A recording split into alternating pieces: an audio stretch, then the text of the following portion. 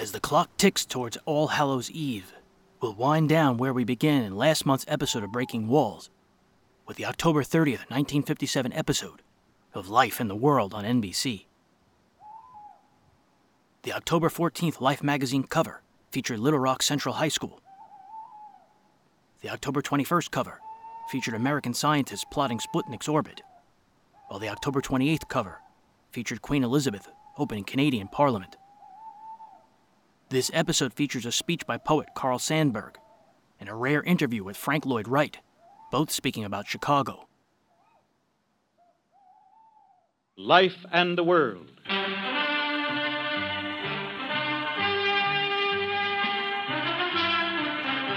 NBC Radio, in association with the editors of Life magazine, brings you an added dimension to radio reporting. Each weeknight at this time, guided by the contents of Life magazine, we will explore in sound the people, places, and events in Life and the World. Good evening. This is Leon Pearson, substituting for Frank Blair. Tonight, a historic literary first from Chicago. Carl Sandburg's new poem, Chicago Dynamic. Another salutation to Chicago from Frank Lloyd Wright. Whatever it does in a great big way. In 60 seconds, we'll bring you these unique features. But first, hear this. Oh, the Chrysler Corporation built the forward look. Both Sandberg and Wright spent significant time in Chicago. Sandberg was back in Chicago debuting a new poem about the city.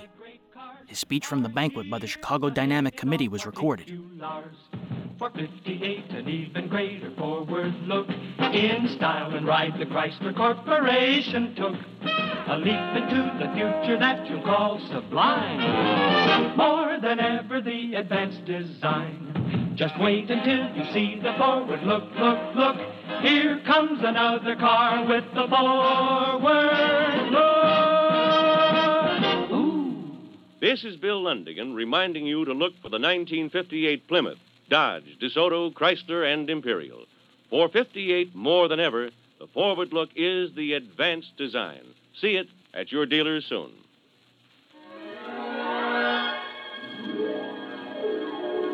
Carl Sandburg, who had worked in and around Chicago as a milkman, a field hand, dishwasher, house painter, newspaper reporter, in 1916 put himself and his adopted city on the map, poetically speaking, with his famous Chicago. Remember the lines, hog butcher of the world, tool maker, stacker of wheat, player with railroads, and the nation's freight handler? Well, a few months ago, Chicago's unofficial poet laureate returned to the city at the invitation of a group of industrialists and planners called the Chicago Dynamic Committee, formed to honor the city's architectural heritage. His assignment was to write a new poem about Chicago, and to do it, he visited new buildings and historic old ones, new steel mills, old haunts of his own, and even re-examined the Chicago area from a helicopter. His poem was delivered last week in the form of a speech at a Chicago Dynamic banquet, and the current issue of Life magazine prints excerpts from it.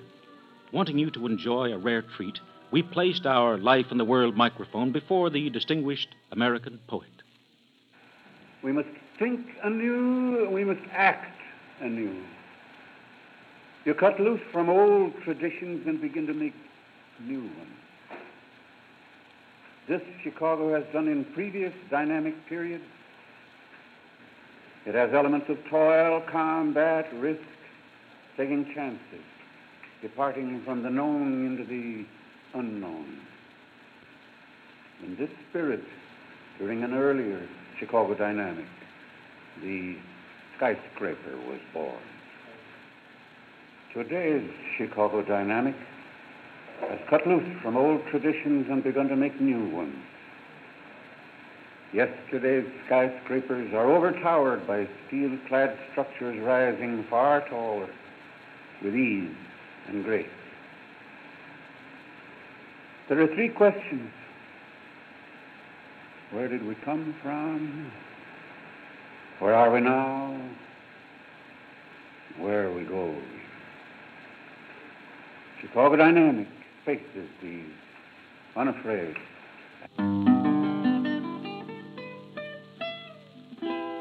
Another distinguished American in just a moment on Life and the World.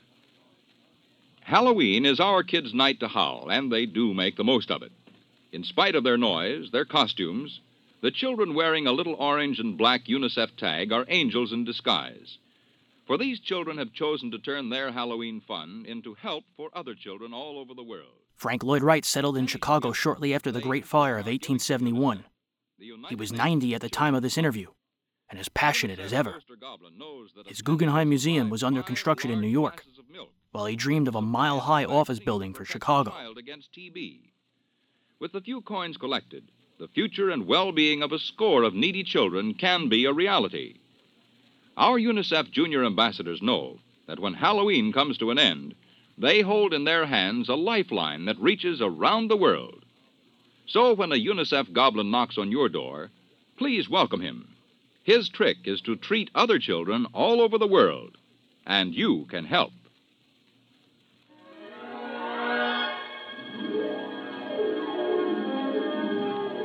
The Chicago of steel and stone, of mortar and brick, has an ever-changing profile.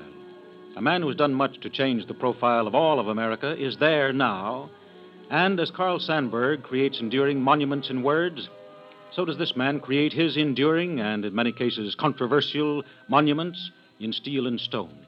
He has envisioned, among other things, a skyscraper a mile high. His artistic life is dedicated to bringing a dynamic, progressive architectural tomorrow into the soaring realities of today. Life and the World sets its microphone in front of that master of a pungent and astringent point of view, Frank Lloyd Wright. Chicago's growth has been dynamic. And it is a big city, and it's too big, like all the other cities. Chicago, of course, has one of the greatest spirits of any great city.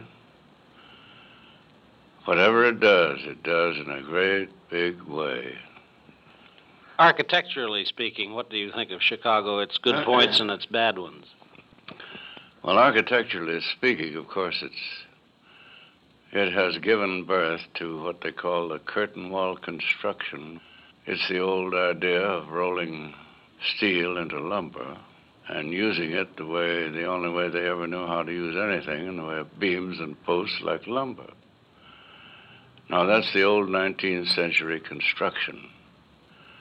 Now, long ago, 50 years ago, a new way of using steel economically came into architecture, I think largely by way of my own efforts. Now we know how to build buildings from the inside out instead of from the outside in by turning the steel into strands and wires and use it purely for its pull, its strength and tension, which is its great economy. And that's the way 20th century buildings should be built. Are there any plans now to build a mile-high building? Yes. There are several murmurs and rumbles in various directions, but I call the Mile High the Illinois, and I want to see it built by Chicago. It's the old Chicago spirit that will build it.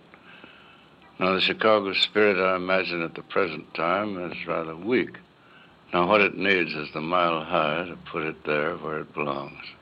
If Chicago is dynamic, the Mile High is its dynamics.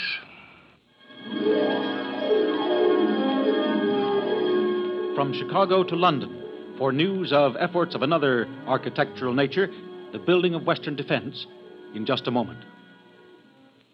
Well, I wanna go there, when he calls my number, yeah. And I wanna go there, when he calls my name, oh Lord. Well, hi there, everybody. This is Red Foley, and right at this minute, I'm sort of combining work and pleasure, you might say, by enjoying some of the good harmony of the Marksman Quartet and also picking out some of their songs to do on future broadcasts of our Red Foley show here on NBC.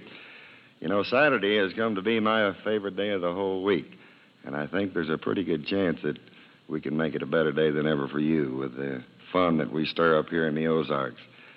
In addition to the Marksman, I'll bring with me some of the other top favorites in our field, and, of course, the guests that you tell us you want to hear. So let us be a regular part of your Saturday schedule. Won't you do that, please? Tune in our NBC program, The Red Foley Show, and we'll do our doggonedest to make it worth your while.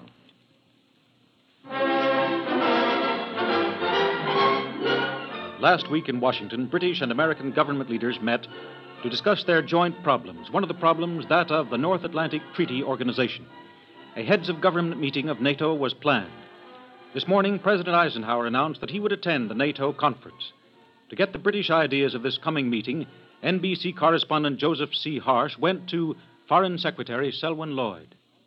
Apparently, you've all agreed now that it's desirable to not only to have the normal NATO Council meeting, but also to have it at head of government level.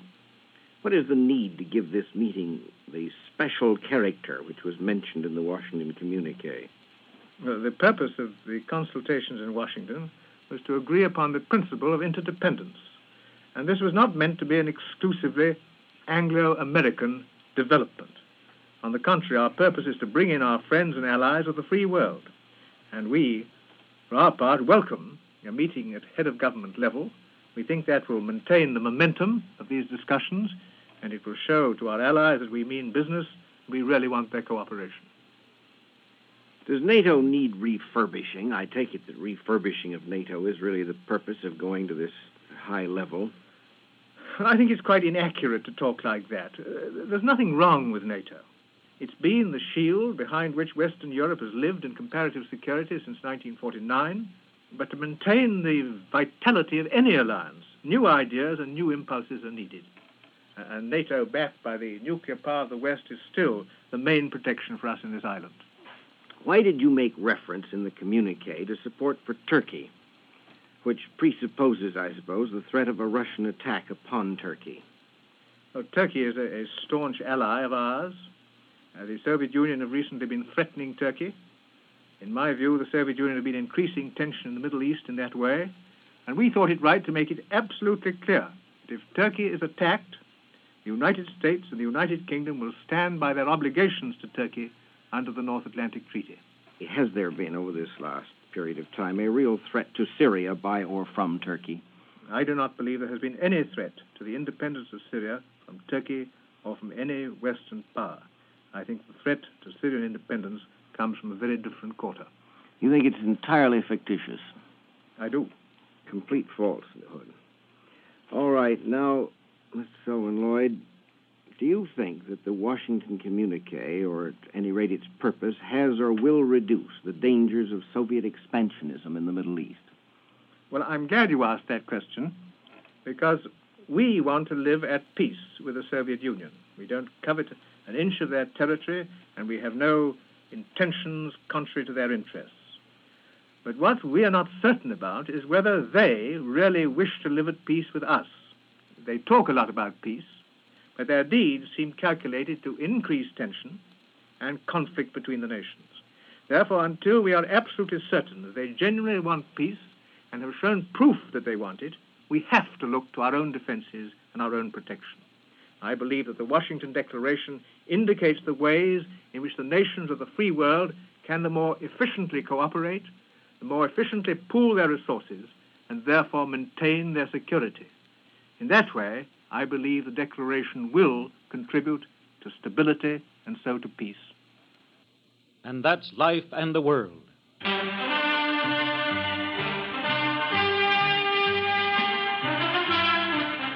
This is Leon Pearson substituting tonight for Frank Blair and concluding this 68th edition of Life and the World. Tonight's program was developed through the worldwide facilities of Life and NBC News.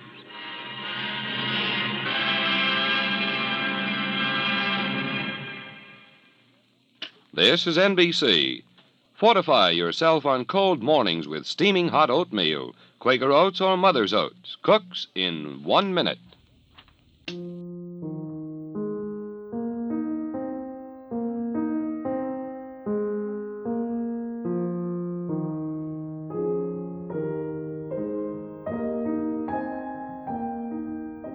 On October 29th, 1957, head of MGM, Louis B. Mayer, died of leukemia. He was 73. The next day, Variety magazine carried his obituary. although Mayer was often disliked and even feared by many. Director Clarence Brown remembered. He made more stars than all the rest of the producers in Hollywood put together. He knew how to handle talent, and he knew that to be successful, he had to have the most successful people in the business working for him. He was like Hearst in the newspaper business. He made an empire out of this thing.